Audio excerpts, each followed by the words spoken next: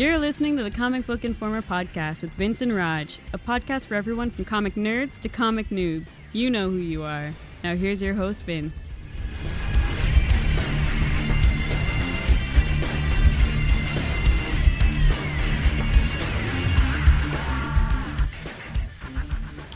Hello, everybody, and welcome to the all-new first issue of the Uncanny Comic Book Informer. What's up, Raj?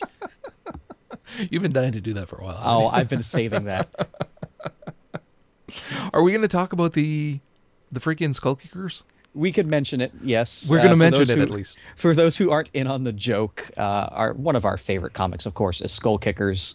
And those brilliant mad scientists, Zub and Edwin, have decided that with the February issue 19, it's being relaunched as an all-new Uncanny Skull Kickers #1 because what they were missing was adjectives.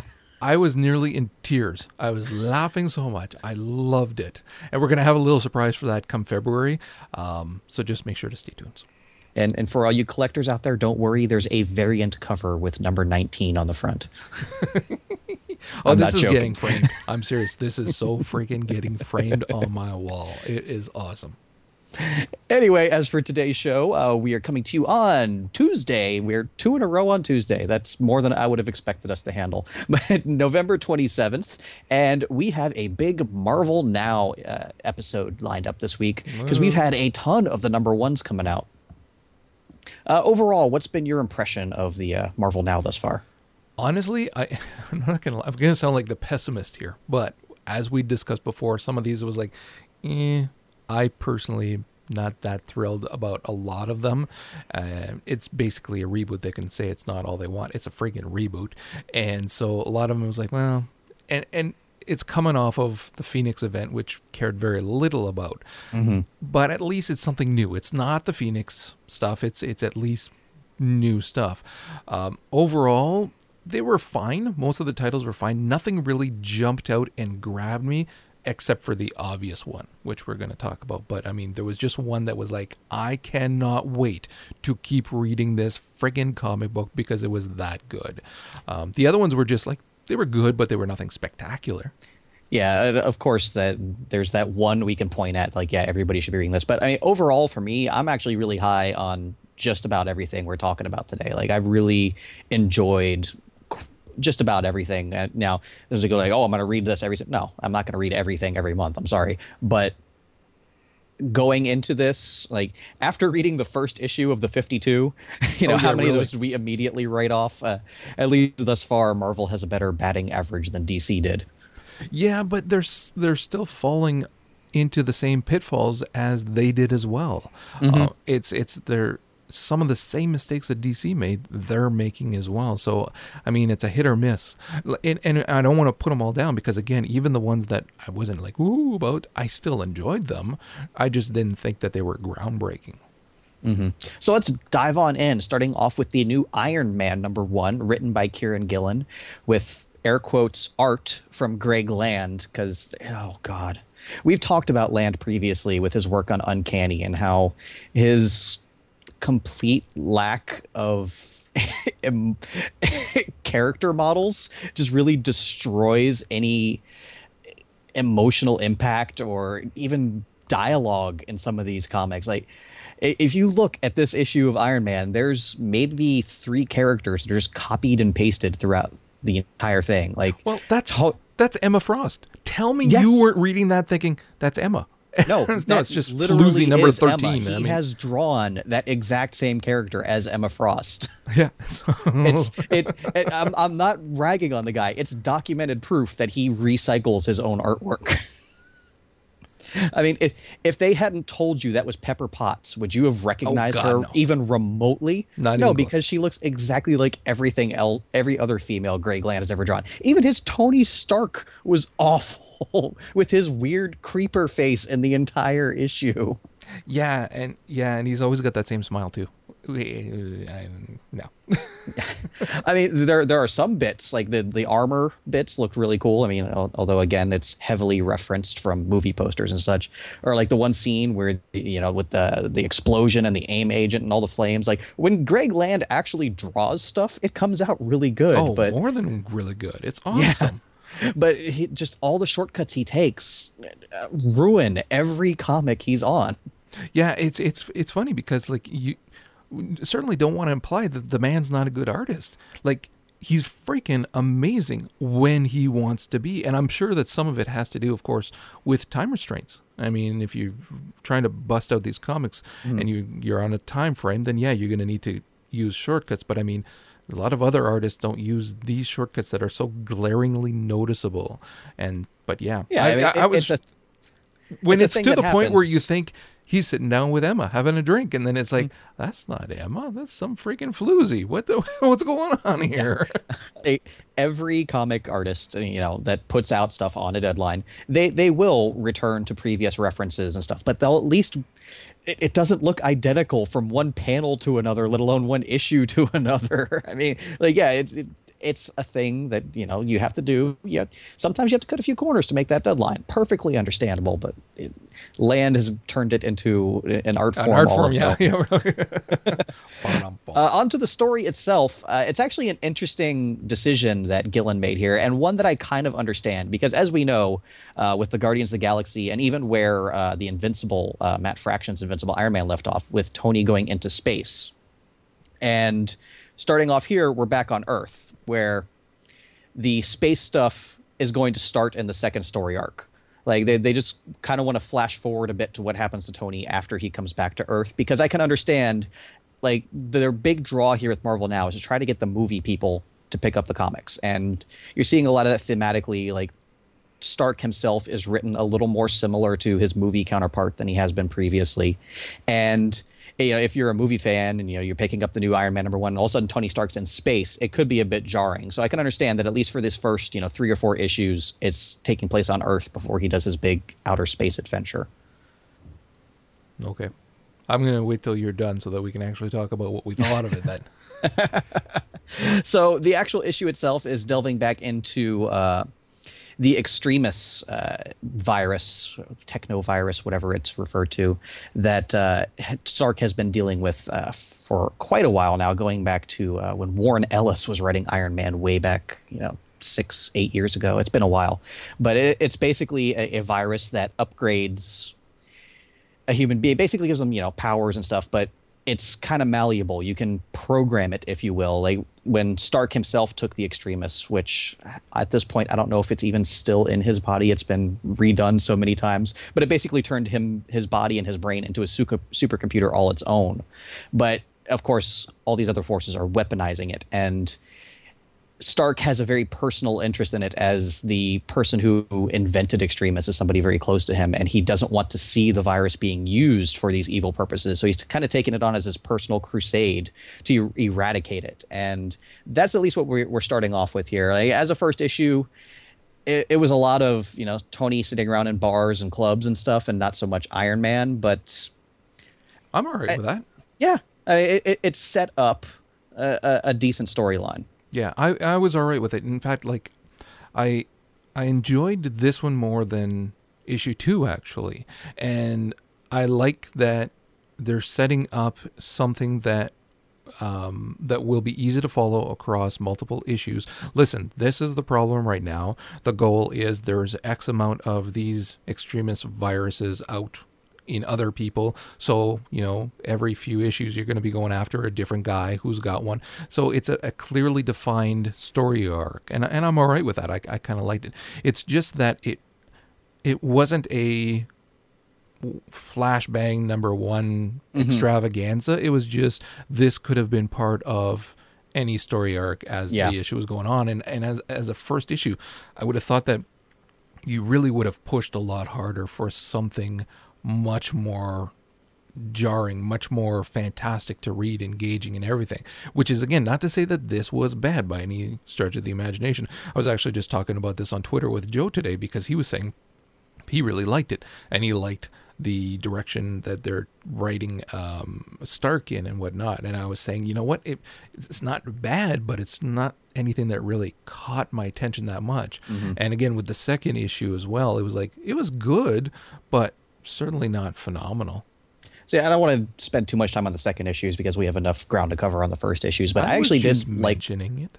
A lot of the stuff in the second issue, like especially as he was, fighting the extremist counterparts and their powered suits, because it's a lot of what Gillen was doing when he was on X-Men, of taking the established, power set and doing unique things with it that we've never seen before. Like when he was fighting Lancelot in the second issue, and he was using the repulsors for the powered suit hand-to-hand combat in ways that we have not seen previously in comics, and how Stark was counteracting everything they were doing in creative ways. I really enjoyed the spin and twist on what we traditionally see in an Iron Man comic. Yeah, again, it wasn't bad, but it wasn't enough that I'm going to be going back to it on a regular basis. Put it that way. Especially with the artwork.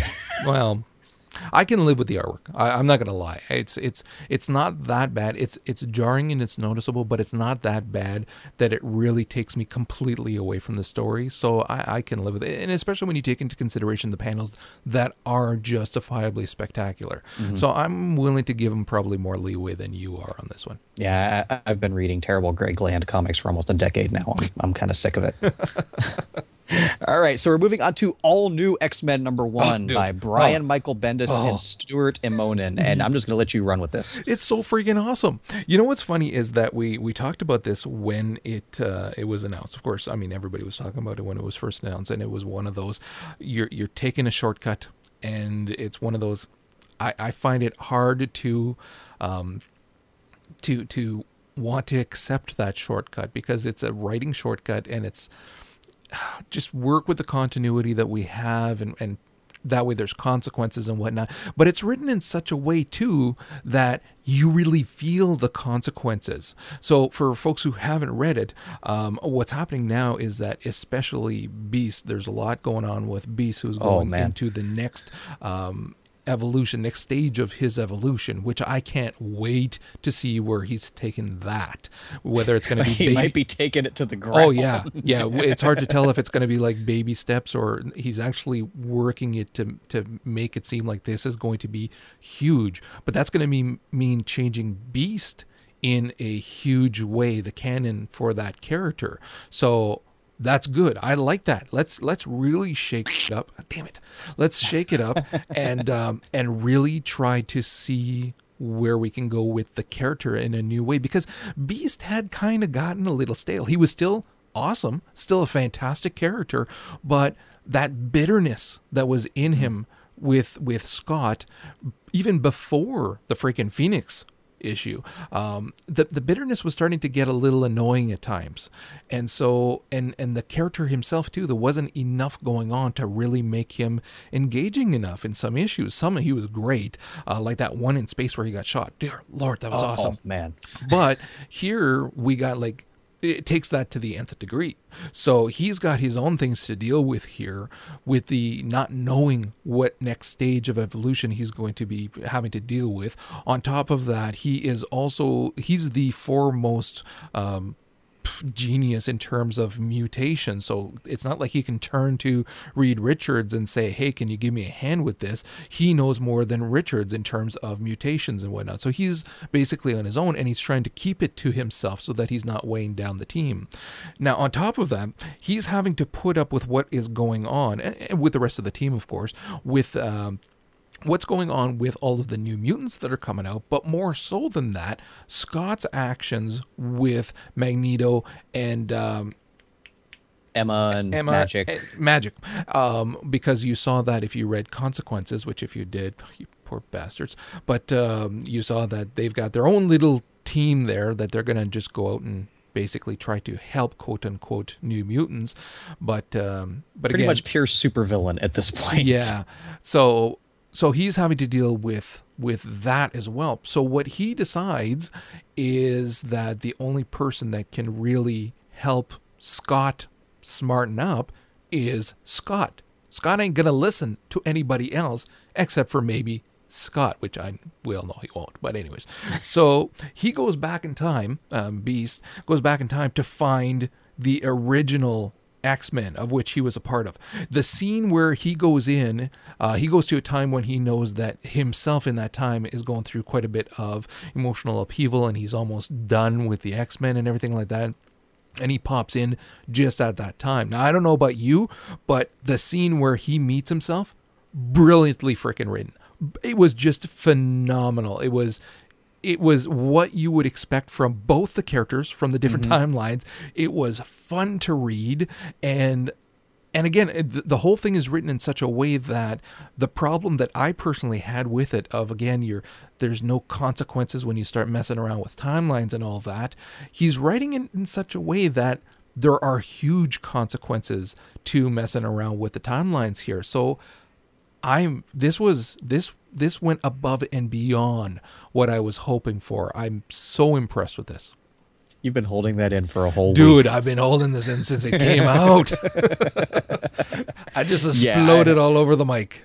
I really have nothing to add because, it's brilliant all around. Although I do have to say, Stuart Immonen, pure God mode. Like, come on. It's almost not fair.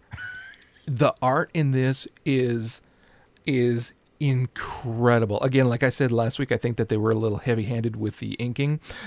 Nothing too bad, but I think it was a little heavy-handed. But I mean, the art is, and the colors, everything, it works together so well. Like the shots of freaking Beast right at the beginning, screaming out in pain on the floor and everything, beginning to end, awesome. You got some of these huge one-page panels or across a couple of pages that are just jaw-dropping. I mean, they need to keep him on this comic, and this one alone is the only one I care about. Yeah, shout out to Wade von Grawbadger and Marte Gracia for the rest of the art team. Yeah, this absolutely, the team could not possibly be any better for this, put it that way. Yeah, this is by far the high watermark of Marvel now to this point, and you know what? if something can eclipse this, that would be an accomplishment. At this point, with one issue, and then thinking about, okay, if this is this good, what do we have to look forward to for the rest of this issue, or series, I should say?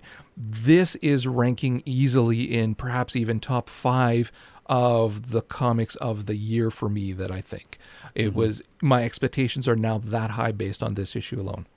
See, he's kind of fallen into sort of a routine over the last few years, but Brian Michael Bendis is reminding people why he's Brian Michael Bendis. Yeah. He's got the skills. All right. Touching briefly on the other X-Men comic that's launched, X-Men Legacy #1 by Cy Spurrier. Go again. Cy I dare you. Spurrier and Tan Eng Huat. And this is, as we discussed previously, following Legion and how he's coping with things now that his father and really the guy who was helping hold him together is out of the picture, being Charles Xavier, of course. Because Legion has the interesting issue of he has pretty much any power imaginable. Unfortunately, each of those powers is bound to a different personality inside of his head, and most of them are not very friendly. And I just really enjoyed this issue. All the looks into, how Legion is trying to cope with his unfortunate predicament. And I loved the little monastery and, how you're expecting the monk to, be your traditional monk. And, he's just the twist they put on that, how he was a pretty cool character for what brief time he was in the issue. But again, this is another one of those comics that's like, oh my God, it's so great. But I really enjoyed it. I actually thought it was very good. The almost the entirety of the issue, of course, is all on him, so that they can really establish that character because he's going to be important to the series. So I can see how they really had to spend a lot of time just on him for this first issue. That said, though, I'm going to be interested to see now how they're going to interact him with the rest of the team that's going to be part of this issue, because that's what's going to be telling as to whether or not the series is going to be fun to read. So this wasn't as telling to me of what the quality of the series as a whole is going to be, because this was just him by himself. It was very interesting, although for anybody who does not know the character, would have, at least at the beginning, been confusing as hell. But I mean, if you know the character, it made it interesting to see how in his mind he deals with all of these personalities. Yeah, I really like this because Legion is such a unconventional character that I like that this comic is going to be something pretty different from just about anything else out there. Yeah. Again, for me, it's just going to be how he is dealing with other people, because it's obviously he's going to be the focus. So we'll see. And also to balance that out, Huat has a very unconventional style, at least amongst traditional superhero comics, but that I think it really builds off of and it lends itself to Legion as a character. Definitely. Okay, next up, we've got Fantastic Four #1 by Matt Fraction and Mark Bagley. And of course, we were huge fans of the Hickman Fantastic Four. And this was at least pretty good. There's a lot to be seen, but it definitely starts off in a kind of, that sort of similar to what we saw in All New X-Men, of how Reed's body is breaking down and, the source of their powers might be failing them. So they got to do something about that. This was good because it really, just like the other one that we were just talking about, it really sets up where the series is going to go from here. So there's a very clear line of these are the bad things that are happening right now, and this is the direction that we're going to take by just taking off with the kids kind of thing. So it's really opening itself up to the potential for unlimited types of adventures and whatnot that they're going to be on. So again, it's going to be I don't want to say loosey-goosey, but there's just so many different types of things that he's going to be able to do by virtue of the fact that it's just we're getting in this boat and we're going. So I like that, but I don't know what that means then for any interactions that they're going to have with other superheroes and things like that. And that was always one of the things that was fun reading too, when they are doing stuff with Spider-Man and whatnot, or with the Avengers. So it's going to be interesting to see where it goes from there. But I mean, again, the characters in and of themselves are strong enough to carry the comic even without guest appearances from other villains or heroes or whatever. I love when Reed's, running the analysis, and the result is that there's nothing in the known universe that can help. And he's like, the known universe, you say? Yeah. So, I mean, this is just definitely going to be out there. And of course, we have the terrible visions that Franklin's having of their future and how if they go into space, bad things are going to happen. Yeah. And listen to Franklin. Because we were worried going in of, what's going to happen with all the kids, because they're not in FF, obviously. And so they're just packing up all the kids, shooting them out into space. And I loved the scenes, where, we forget Franklin's like 6 years old still. And, sometimes he just wants his mommy. Yeah. No, I thought it was very good. And I think that this was important to see too, because of having spent so much time with the adult Franklin, that you, like you said, forget how young he actually is. So no, it was a great issue.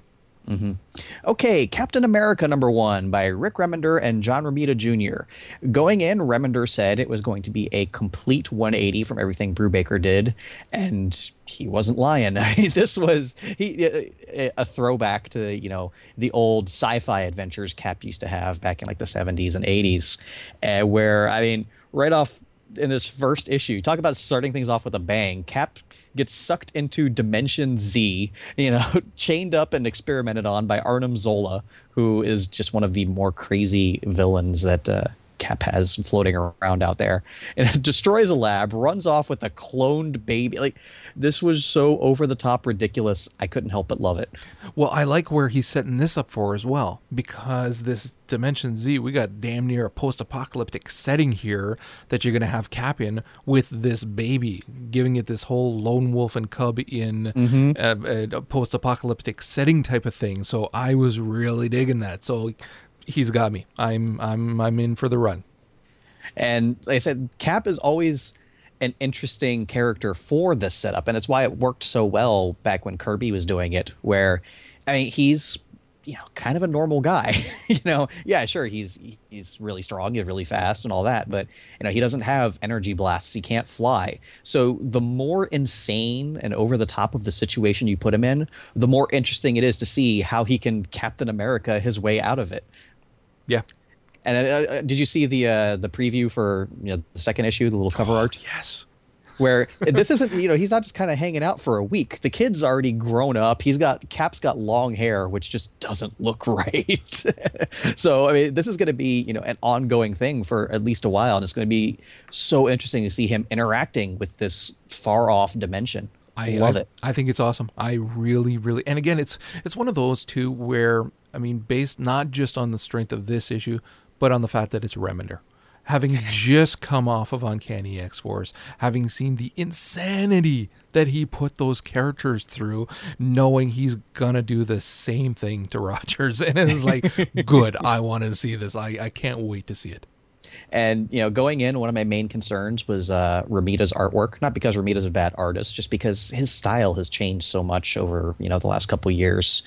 And everything that's kind of out of costume, it definitely looks like something straight out of Kick-Ass, just because that's the style he's been working with lately.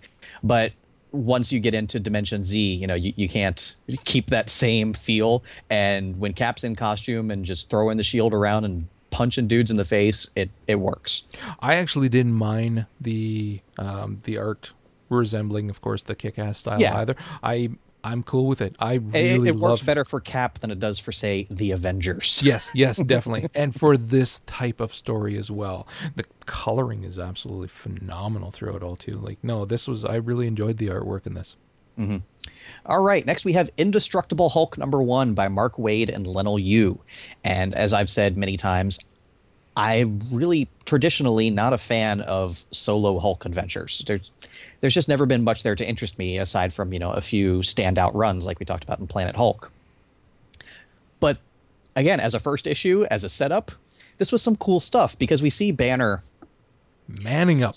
Oh yeah, he is stepping up. I love the part where he's in the diner with Maria, and she's kind of spazzing out because there's all this chaos going on, and he's himself getting angry because he's realized how much of his life he's wasted trying to deal with the Hulk, and how jealous he is of guys like Hank Pym and Reed Richards and Tony Stark, that they get to be these great scientific heroes when he's just as smart, if not smarter than them, and how he's trying to come up with a solution to deal. He's like, I can't get rid of the Hulk. I'm tired of trying to get rid of the Hulk. The best I can do is point him in the right direction. And bravo. You know what? Because kind of tired of that. And especially with the last run of the Hulk and that being the constant back and forth with the insane freaking Banner, it was like that got to be way too much. And it was downright stupid at points. So to see this here where it's an acceptance of who he is, and let's just find other things that we can, other ways of being creative about it and using it to our advantage and all that. I really enjoyed this actually quite a bit. Mm-hmm. And there's been a lot of talk because in all the promotional images for Marvel Now, it showed Hulk wearing, armor. And they were like, oh, that's terrible. Why does Hulk need to wear armor? Well, now we're realizing Hulk doesn't need the armor. But when Hulk stops being Hulk, Banner's probably going to be in some situations where he wouldn't mind some armor. Or at least some clothes. Yeah. So it's taking Hulk in a different direction, and one that, at least for now, I'm on board with. Yeah. And I like that there's going to be more interactions between him and Hill. I kind of like that. I want to see more of Hill. So I'm looking forward to seeing the dynamics between the two of those two together as well as they were, because she doesn't put up with crap either. Coulson was in it. Yes. Coulson lives. And again, as has been the theme, Leinil Yu's artwork was, again, very, very good on this issue. Yeah. All right, touching ever so briefly on it, because you said you'd read it, we have Deadpool, written by Brian Posehn and Jerry Dugan with art by Tony Moore. And you didn't hate it. You know what is funny? Again, I was talking about this with Joe today on Twitter. And first one was, I will even say the first one was good. I'm not going to say it was great, phenomenal. No. But it was actually good. It was the best Deadpool comic I've read in a long time. Let's put it that way. I even liked the crazy art style. It was, I liked it as well. Who's that? That's Dugan, I believe. Right? That's Tony Moore. No, was it? Yeah, Posehn and Dugan are co-writers. Dugan co-writing. That's right. Moore. Sorry. Yeah. Like the art style. It worked. The colors were phenomenal on this too. So yeah, no, it was good. And the story, again, good. Then I read issue 2 and it was like, okay, well, we're back to hating Deadpool. Back to slapstick. Yeah. Because it just didn't do anything for me at all, which is too bad because I like the premise as well. Freaking premise, crazy as hell. So it has the potential to be fun and funny based on the premise alone without turning it into slapstick. And I think that that's the constant battle that they have with this character and all the time with the various issues. Like the character can be funny without being stupid. And that's when he first faces off with FDR and he announces to the crowd, like, just for the record, the guy was in the wheelchair before. Yeah. The guy in the wheelchair started the fight. And I was like, see, that is, the good kind of humor instead of, some of the more ridiculous stuff. There were some phenomenal lines throughout. And even the second one, the fashion, I'm taking fashion advice from a guy with pouches on his thigh. So, I mean, maybe 2 was just the, Yeah, maybe it's not going to be that bad. There's definitely a lot more potential here than, the Danny Way Deadpool comics, because those were, with very, very few exceptions, I did not enjoy that entire run at all. I'll read 3 and hope that 2 is just a misstep and that it'll be as good as 1 kind of thing. And if we're finding out that no, this is going to be what this Deadpool is, then I'll be done reading it, which is too bad because I really kind of dug the first one. So you're happy I didn't make you read Thor? Dude, I read Thor. You read Thor? I read Thor just so that you would get off my freaking back about it. I was not going to push you never at all. let it go that I don't read freaking Journey into Mystery, and all, which I read too. I read that one as well. Oh, the new one doesn't count. Oh, dude, it was bad. I haven't even read the new one. Oh, it was bad. It was bad. But I read Thor #1. Freaking okay. Brief thoughts? Brief thoughts. I get what they're going with the character, that they're checking out variety of timelines. So some of the times he's not going to be an interesting character. He's just going to be, the bragging about how many beers he's drank and women he's banged. All right, fine. I can put up with that. There were interesting aspects as it was going along. And then when he's finding out what happened on that other planet with the gods and all that, I'm thinking, okay, well, nothing groundbreaking for sure, but this will be interesting. It'll be fine. And it's following a script. I mean, it's seriously following the script of what this kind of story should be, and each step of the way. Definitely, without a doubt, doing that. So that's really kind of taken away some of it for me. And again, even later on, the character is... I just don't like the character that much, and that hasn't changed here. See, as a Thor fan, I'm not going to jump on, oh, this was amazing. By the way, written by Jason Aaron, art by Esad Ribic. I liked it. I thought it was, handled very, very well. The fact that, he's giving Thor 3 distinct voices across the eras and, seeing the growth of the character in between the times, I can appreciate that. It's definitely something that the premise is really solid, and I'm going to wait to read some more before, I can fully decide on it, because basically we got, a third of 3 different stories here. So seeing how they handle the multiple timeline thing across a series of issues and how the story plays off each other is going to be very telling for this comic. Yeah, this was not nearly strong enough for me to care about future issues at all. But I would expect that from you because you don't care about the character. I don't care about the character. That's perfectly fine. And if the character had been written even slightly differently, and then I would have been more into it and more willing to follow along for future issues. But then it's not even just the character; it's how formulaic the story is as well. So it's like, I don't know, not really. All right. Well, Thor was actually part of my what we're reading, but since you read it as well, I figured we'd throw it in there. There you go. As for the other half of my what we're reading, I haven't read that many other comics other than what we talked about here lately, but in my free time, I've been reading Fear Agent, which is one of Rick Remender's older series when he was with Image and later Dark Horse. And it's cool to see, even back then, he was working with Tony Moore and Jerome Opeña. And we've seen him work with Moore on Venom and Frankencastle, and Opeña quite frequently on Uncanny X-Force.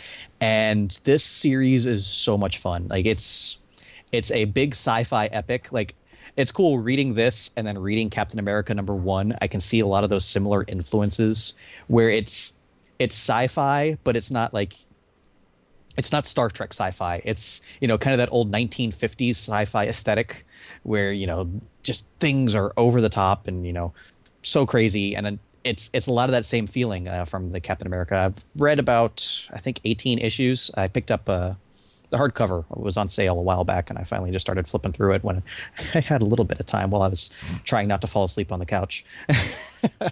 But it's actually really fun, and Keith Houston is a really cool character. I mean, he starts off as basically an intergalactic exterminator, you know, going around ratting out various infestations across planets. But then as the character grows over the course of the series, and we see exactly, you know, why he left Earth, what has happened to Earth, you know, the things this character has done. And at the time, every single decision he made perfect sense. But, you know, issues later, when all these things are coming back to bite him in the butt, you know, he's like, okay, things have gotten worse because of his actions. But it's just a really cool series. And it's cool to see, you know, a writer that we really love and really respect today, you know, kind of where he started off. Because this came out in like 2005, 2006, somewhere around there, and like this was really one of his first, you know, big series because with Image and stuff. So it's really cool to see, you know, old school Remender compared to modern day Remender. Cool. I haven't read that. I'll have to check it out. Yeah, and that's what I had. So what have you got for us this week? Okay. Did you read any more of the number 14s for the Death in the Family with Batman? I have not looked at them. Oh, no? Okay, because they're actually not bad. And I even read the ones that we don't like, okay? So I read Red Hood and the Outlaws, which that one was kind of like, not as big a deal. I read The Catwoman, which was, again, not as big a deal. The Batgirl was actually good. The Batgirl was interesting. Creepy as hell at points, but it was kind of cool. And then the Batman and Robin was interesting as well, and even the Nightwing I thought was well done. And then of course the Batman himself, but I mean that's the crown jewel right there. Yeah, Batman number 14. Oh, I did read Batman number 14. I wouldn't let that one wait. Yeah, no. Oh my God, that was so bloody awesome. But I mean, even the other ones were fairly good. Like, I mean, I'm not going to give high props to, but Catwoman and stuff. But no, it was. I really like where this little story arc is going. See, I haven't read it myself, but it's cool to see, you know, when there's a bigger spotlight shined on the smaller comics, they're at least appearing to rise to the occasion. Because a lot of the Night of the Owl stuff was pretty good too. Oh, it was very good in the other ones. Yeah, no, I agree. For folks who were wondering, last week I was talking about the Arkham City stuff, and I flubbed there. It's Batman Arkham Unhinged that I've been reading, not Arkham City, obviously. It just takes place in Arkham City. That's why it was stuck in my head. I got caught up on those two. There was a couple more. They were quite good. I read a crap load of other ones, but the only ones that I'm going to mention, did you get caught up on Amazing Spider-Man? Oh, of course. Okay. Oh my God.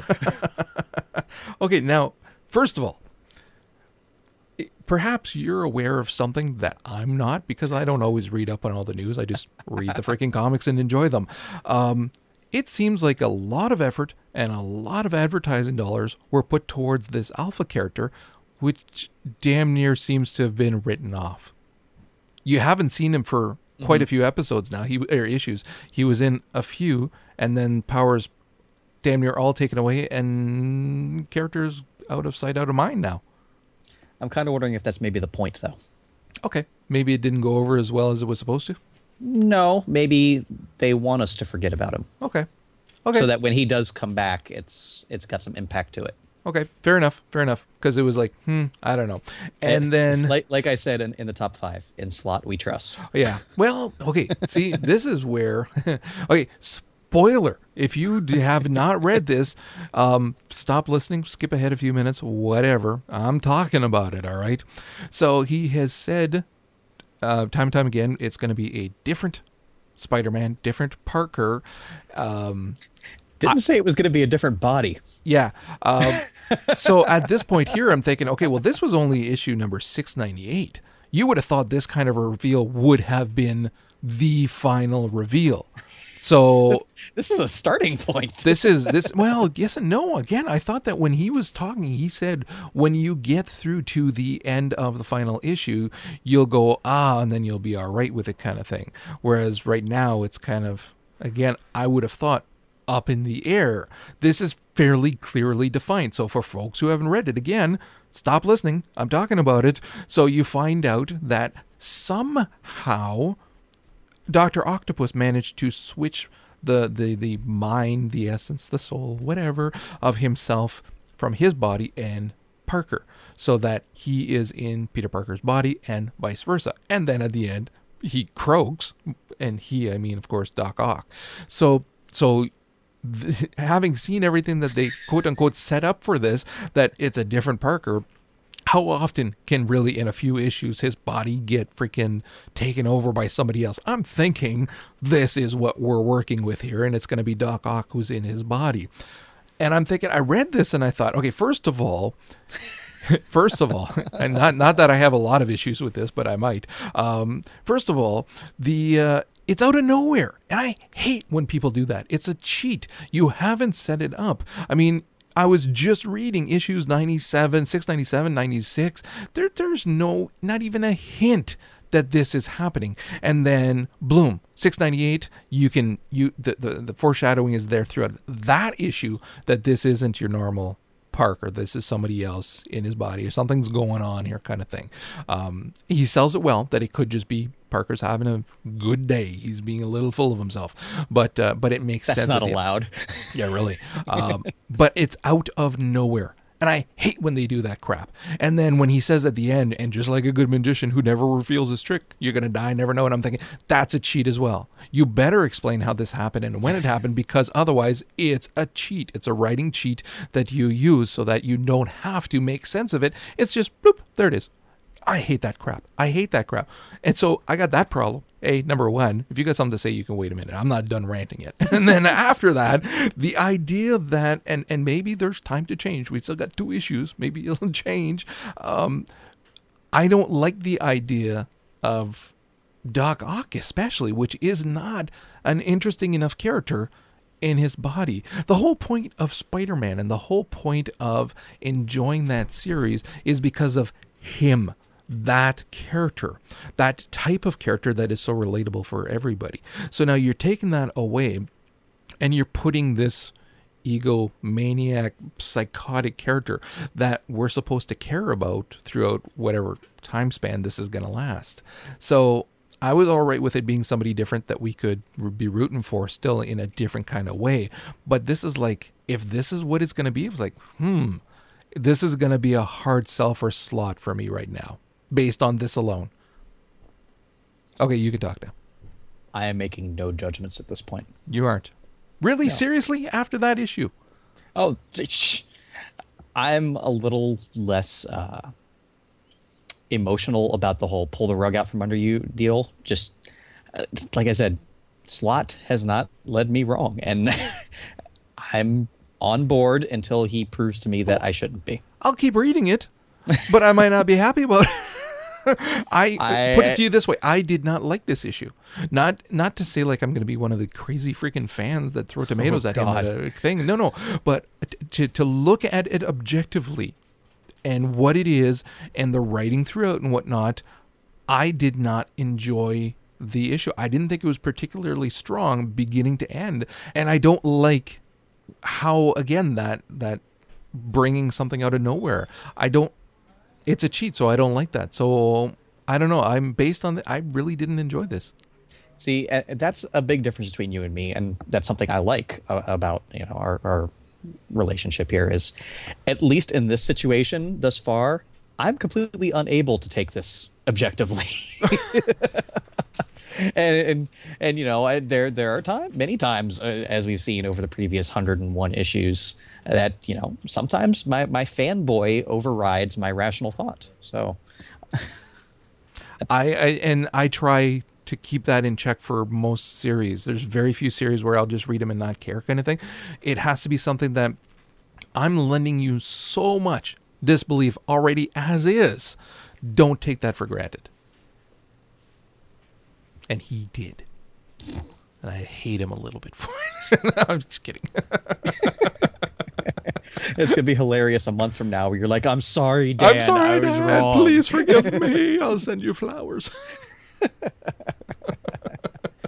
All right. That Anything might else? happen. I got lots else, but you know what? We're running along, so I'll cut it out at that. All right, then. So, as for this week's new releases from Marvel, whole lot to Marvel now going on. We have all new X-Men #2, FF #1. Not so excited about that one. Yeah. We have the final issue of New Avengers with #34. We have Secret Avengers #34, although that's not the final issue just yet. We have Thor, God of Thunder #2. Ultimate X-Men #19, finally Uncanny Avengers #2, Venom 27.1, X-Men Legacy #2, and Extreme X-Men #7. For DC, another one of those weeks where all I'm looking at is Flash #14 and Talon #2. Not even any Death of the Family stuff I can throw in there this week. Yeah. All right, and for the other guys from IDW, good week for them. They have Godzilla #7, as well as Teenage Mutant Ninja Turtles #16. You can't plus say it like Roger's that, new favorite you need comic. to say it, Teenage Mutant Ninja Turtles. You need to get into it. I'm disappointed in you. Well, as I said, Roger's new favorite comic, My Little Pony: Friendship is Magic #1. You know what? Tard is going to make us have to talk about that one week. It's as much as I'm going to hate it, I think we should, just for comic Real comic relief. And then also we have a good lineup from Image this week. We have Chew #30, the big wedding issue, Fatale #10, and the new #1 of Witch Doctor: Malpractice. I think that's ongoing now after the original miniseries was so successful, and I really did enjoy it. So that's all we've got here this week for Comic Book Informer. As always, you can find us at comicbookinformer.com or on Twitter at CBInformer. And until next week, thanks for listening.